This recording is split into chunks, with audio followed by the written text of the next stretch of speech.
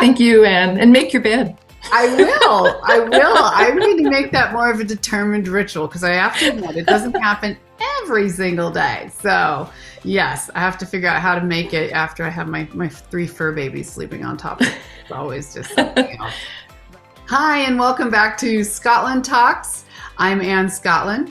We are here to have a conversation about how we can have less stress and more joy in our life, examining how emotional wellness and spiritual wellness is important in our lives and brings us the kind of satisfaction and success that we want and deserve.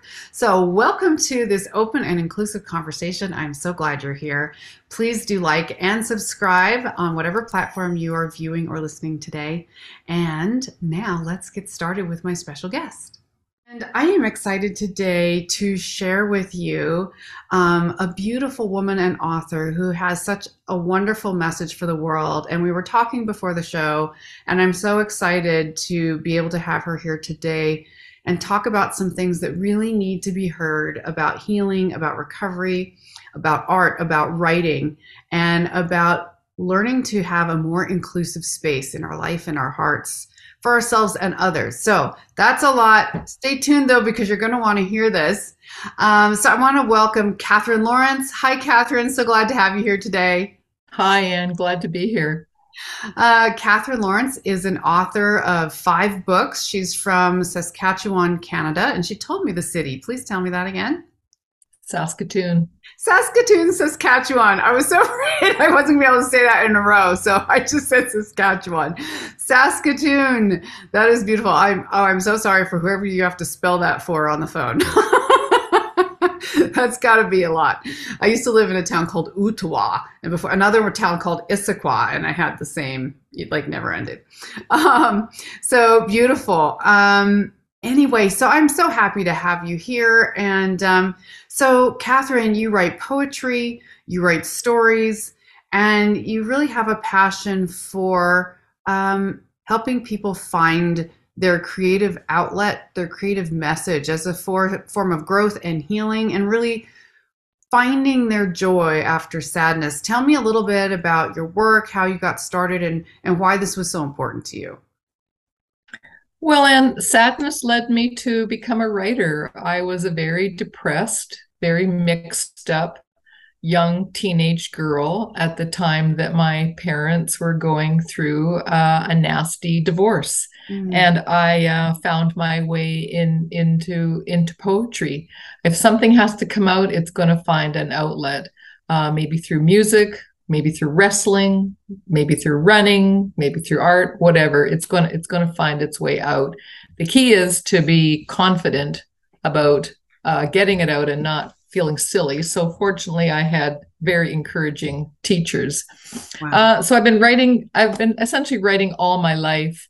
And my whole thing is the family. I want to understand why some families thrive, absolutely thrive, and why some families just fall apart. Mm-hmm. And I have learned through research and through counseling and through writing that the foundational family, our first family, as we all know, shapes us in so many, many ways. And when a child experiences the breakdown of that family, the impact is lifelong. Mm-hmm. And the mistake I made, and so many children of divorce make, or adult children of divorce make, is that we accept the message from society that kids are resilient, mm-hmm. and that there's such a thing as a good divorce. Well, we aren't that resilient. It's not that we grow up wanting to blame and that we want to be victims, but it's a sadness, and it's a huge break in the psyche that has to be recognized and talked about. So I'm happy to be on your program to talk about this really important subject. It is so important, acknowledging sadness and which is a form of brokenness. I've always said about joy, since joy is always, one of my favorite topics, of course, is that, joy is your birthright as a human being. you were born as a baby, as a toddler. Majority of people, the majority of young lives express that joy. They laugh, they have fun, they don't have it, they're not judging it. They're in their, they're just in that spontaneous space. Even animals and play, you see it, see it all the time. It's so much fun. So joy is really a birthright that we have as part of being alive. But when that is damaged or dented through sadness, through trauma, how do we reclaim that, and how do we support kids and understand that resilience isn't automatic? When you're in that formative time, you're actually less resilient sometimes, because you haven't learned that you'll be okay yet. Mm-hmm, mm-hmm. Right. So, I mean, the pain has to be acknowledged, whether it's acknowledged as, a child, or acknowledged later as an adult. It has to be affirmed before you can move on. And for me, I take great joy in writing. And I've just finished a reading tour for a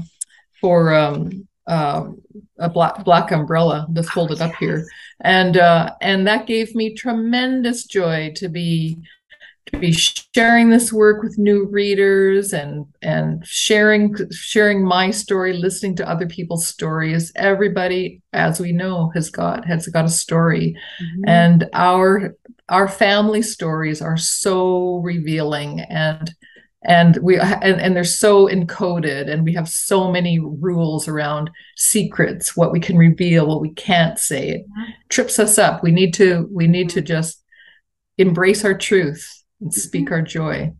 That's beautiful. So can you give us just a super brief synopsis of Black Umbrella? Sure. Black Umbrella is a poetic memoir, and it follows, and let me just read the opening poem, sure. And that will set the stage. I was going to ask you if you'd read a poem, book. So that's Thanks. Perfect. This is called Hooked. I knew every charm on her bracelet, the silver sound that chimed as she moved from room to room, knew what my father didn't know. I knew the link between the tiny telephone dangling from her wrist and the one fixed to the kitchen wall. It rang once every night after dinner, a code she translated by touch, her fingers deciphering the trinket soldered between a jewel-eyed kitten and the teardrop birthstone. I pestered her like a child, begged, tell me, I can keep a secret. And I did, or even better. I forgot until years later, when I lifted the lid of a velvet-lined box, uncovered that bracelet, a piece little sister didn't fancy, and neither did I. What are daughters to do with a mother's tangle of necklaces, brooches, and earrings? We sorted and donated, kept an occasional piece to wear on occasion, fastened a silver chain to the underside of a veined wrist, and listened to her charms, the way I pretended a stranger dialed the same wrong number night after night. So this is a memoir that chronicles the fallout of what I would call emotional abuse and having to keep secrets in my family. Mm-hmm. The secret of my mother's involvement with another man and the damage it did to my father and to our family, mm-hmm. and the complicated love and loyalty that I maintained all through my life with her. Mm-hmm. I loved her like I loved her like a daughter. I loved my mother, but she was very, very complicated, and I learned what not to do going forward as I grew and made decisions about marriage and whether to have a family or not. So she became my role model in terms of how not to conduct my life. What was it was a very complicated, very interesting. What was one what is one of your primary takeaways from all that you learned, and how you decided to build and build your own life for yourself? What was one of the takeaways from that learning experience that you feel is important for other people to know if they're willing to listen? I think it has to do with self with self criticism, Mm, and also not criticizing someone that you love. I mm, remember when I told my father that I was going to marry, he sat down and he said, "Well, that's great," he said, "but just don't criticize the guy." And it was good advice that I took into my marriage, because whenever we have an issue, instead of me beating around the bushes and saying something cruel, mm, I, you know, I can be honest first with myself mhm, and then with my partner. It extends to friendships as well. So self honesty. I think that's it. mhm. I love that. And then also, we had talked a little bit previously about joy and the joy of inclusivity, and what is that transition from this, finding your own healing, finding your own truth, and then adding a mentality of inclusivity to the mix. You talked a little bit about uncommon love. Share with us a little bit what your Well, is there. sure. So my middle grade novel in verse Stay, um, it's a story about Millie, who's 11 years old and trying to come to terms with her parents' breakup and the dissolution of her family, and she wants them to stay together, but she's also desperate for a dog. Mm, Uh, and so for Millie, for Millie, uh, she eventually is able to find her way through to the acceptance of the breakdown of her family by through learning about how to love a dog, mm, learning that she can't have the dog, and then finally that she can have the dog, and then accepting a family that's not like the families of her friends. So she lives with her mother one week, her father the next week. The dog stays at the mother's as Millie goes back and forth. But that's just one example. But as I work through Millie's feelings, she's now separate and different from her friends because her parents have broken up. Now in North America, we have about, half of marriages break down. So huge proportion of children living in single parent households. So a child in a single parent household may not feel so out of sync with a traditional mm. family. But what we see going forward is, you know, uh, um, bisexual people creating their own families, people who choose not to have children and still they are a family Mhm, of one or a family of many. I mean, mhm, we have redefined family, which I think mhm. is fantastic. It gives us breathing room, It gives us a does. chance to be who we are. I love that. Yeah, I have redefined family, I guess, if you will. I married a beautiful international man. I chose not to have children. I have three fur babies instead, rescue dogs that are all my love and joy. And I've never regretted it. I've never regretted it. I did have one failed marriage first, so that was actually, ironically, the more traditional relationship, very Mm-hmm. much so. Yeah, we don't And all it fit in the wasn't, slots. yeah, we just do what we think we watched or viewed or understood or what was expected of us. And I grew up in a very, kind of odd, conservative and isolated environment, very patriarchal norms, and saw myself at best as sort of, the glorified 1950s housewife. Like at minimum, you kind of did all, you looked great, you held it all together, you did everything to make your husband's life as pleasant as possible. And it wasn't that it was all bad, but it wasn't I wasn't being who I was as an individual and being expressed and learning and growing and following my vision, my own personal dream. Right. And It wasn't honest. yeah. And even though it was an Mhm. unwanted divorce for me, it happened anyway.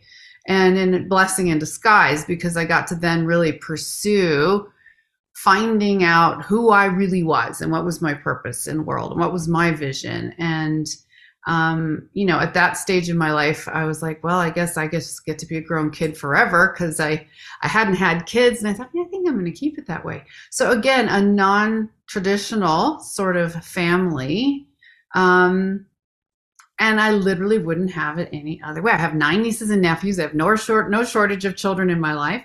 But yeah, and of course, especially when you're young, there's a lot of judgment and criticism and questions from some of the older matriarchs in your extended sphere when you don't. Yeah, of course. Yeah. But Um, the questions are the ones that they're going to put to the woman, not to the man. yes, Yeah. and Yeah. yes, and Mhm. I went through those, and then fortunately, my brothers had kids, and God, it was just easier after a Well, while. there's lots and lots of ways for men and women to share their love with the world. It doesn't have to be through children. Absolutely. I Right, agree. right.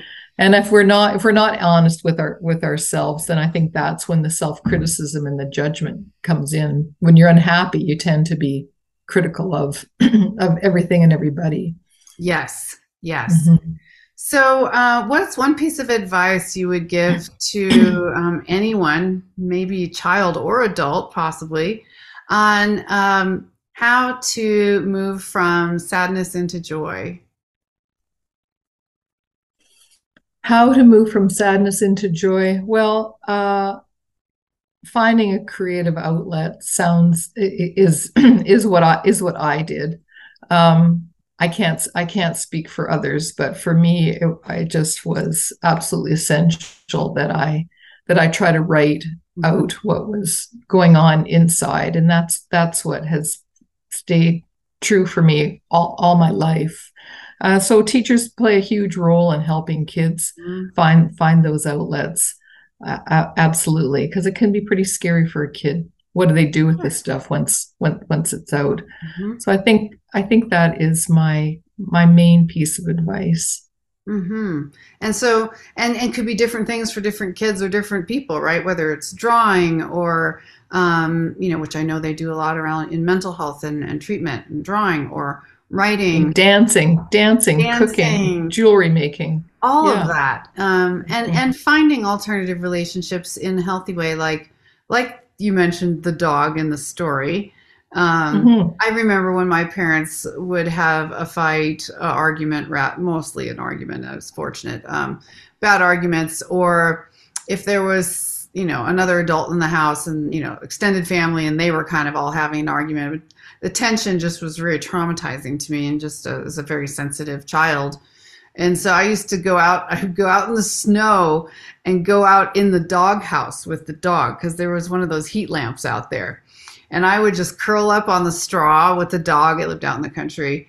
And that was my safe heaven. And I tell people now, I'm always, it's like a joke, right? But I'm like, well, whatever heaven is, I don't care where I go as long as I go to dog heaven, because I know I'll be Right. happy there. People, yeah, probably, but dogs, yeah, I'll definitely be Yeah. happy there. Yeah. A So warm bed of straw. yes, so finding those relationships, and finding those creative outlets, and as adults, it extends too. Whether you were creative as a child or you didn't have that opportunity and that outlet, once people really kind of get busy in life, hit the rat race, and they've got bills and a mortgage and a job and a family and kids, and they're just running around, and they haven't even thought for years about some of those creative things that used to bring them so much joy, whether it's writing or Yeah. woodworking or carving or drawing or just gardening or cooking, whatever.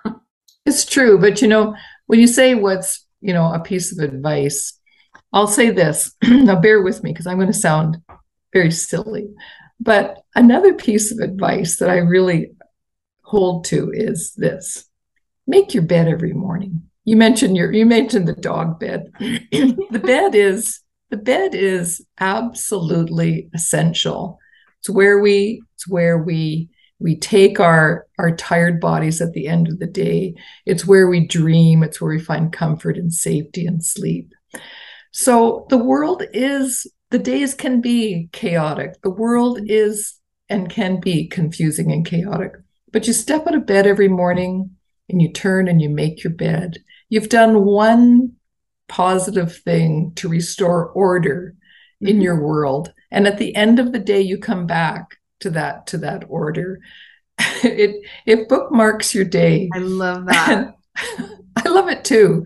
I mean, what kind of advice can you give anybody? Listen to yourself, be honest, find your love, find your creative passion. All that sounds great, but how do you do it? Well, you know what? Start with one good thing every day. That's amazing. What a cool ritual. Like, that's a simple ritual. And I love how you gave it meaning, as in restores order in your life. For me, it always just feels better to get into a made bed than, some tangled mess from yesterday. but your story is so telling, and that when you wanted to flee the upset of your home and go into the home of your dog and share the dog's bed. Yes, right. Peace. You didn't share. You didn't sit outside with the dog. Yeah. You didn't go for a walk with the dog. Right. You went to the most sacred point in that dog's existence. We both would just curl up. Yeah, exactly. Yeah. It's really beautiful. I love that. Feel so safe. Much. And every creature has a bed. It's true. It's true. I think about that all the time, actually. Yeah, dens and hollows and nests. So fascinated by that. I love nature, so we could talk about that forever too. So that's my other go-to for healing and health and wellness. My sanctuary, my everything. For me is nature, and remembering that we're a part of it, and looking at sometimes both the simplicity and the activity and creativity that is so abundantly available to witness in nature. Is just such a beautiful thing and such a wonderful way to find your joy. Well, this has been so much fun, and I just thank you for sharing all of this with us, and share your website so people can find you online. Okay. Can I conclude with Yes. with one brief poem from Please. Stick? I would love that. This is called Punctuation. I've got the longest ponytail in class, a blonde question mark curling my spine. If my hair could ask, would Mum brush and comb the answer, sweep my suspicions into an updo, or braid and tie another lie? At that point in the story, she's suspicious that something's up in the family. Wow. Yes, please go to my website. It's KatherineLawrence.net. Awesome. And that's KATHERINE, Lawrence spelled the traditional way, .net. Check out Katherine's books, or shoot her a message if any of what she shared today is resonating with you, or is something you have in your past, something that you are wanting to bring light and creativity to children in your world, or if you're a teacher or a parent. There's so much that you can learn and appreciate here. Katherine, I'm so glad that you were here today. Thank you so much. Thank you, Anne. And make your bed. I will. I need to make that more of a determined ritual, because I have to admit, it doesn't happen every single day. So yes, I have to figure out how to make it after I have my 3 fur babies sleeping on top of it. It's always just something else. But I love this. This is great. Ritual. It's perfect. Thank you so much, Anne. Thank you, and be well. We'll talk to you soon. And for the rest of you, please do like and subscribe on whatever platform you're watching or listening today. And join me again next week for Scotland Talks. Thanks for being here.